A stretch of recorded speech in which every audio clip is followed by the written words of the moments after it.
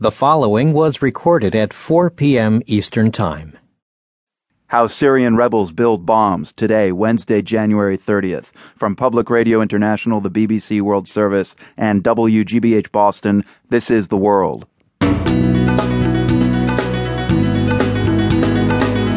I'm Marco Werman. The crisis in Syria deepens with a reported Israeli airstrike inside Syrian territory. Also, we hear about a rebel bomb factory just over the border with Turkey. And later, comparing America's gun culture to Switzerland's. In the United States, you have a weapon to defend yourself. Your wife, your children, even the dog and the cats. This tradition doesn't exist in Switzerland. Plus, more crazy bad air pollution in Beijing. Those stories coming up right after the news.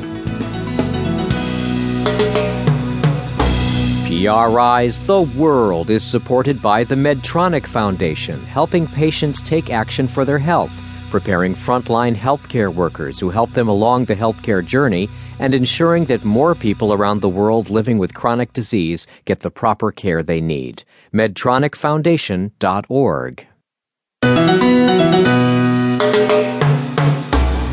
I'm Marco Werman. This is The World. One of the most feared scenarios in Syria's civil war is that dangerous Syrian weapons fall into the wrong hands. That's especially worrisome for neighboring Israel. And today there are reports that Israeli jets attacked a convoy that may have been carrying weapons from Syria to militants in Lebanon. The World's Matthew Bell is in Jerusalem following the story. Matthew, what are your sources saying about the supposed attack? Marco, nobody's saying anything on the record, but there are now several reports based on anonymous sources that are saying there was indeed an Israeli airstrike on a weapons convoy, as you mentioned, somewhere near the Syrian-Lebanese border. It's not exactly clear where it happened or precisely what the convoy might have been carrying.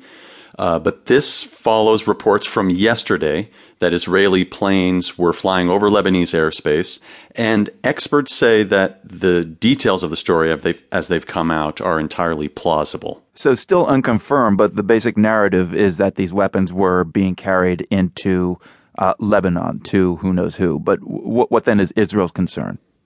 Israeli officials have expressed a lot of concern about the unrest in Syria creating a possible security threat for Israel, which is right next door.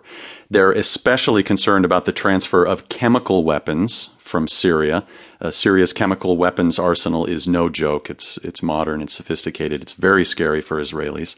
They're worried about those weapons being transferred to Hezbollah, the Shiite militant group that's based in southern Lebanon, and they might just want to do something about that. I mean, if Israel did strike this convoy, to some extent, that's not really surprising because hasn't Israel in recent days been warning about crossing certain red lines when it comes to Syria? They have explicitly, and they've mentioned the chemical weapons. That's probably the biggest red line.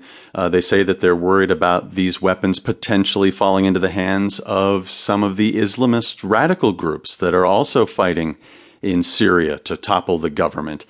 So, yes, the details aren't so surprising, but if this did happen, it is significant.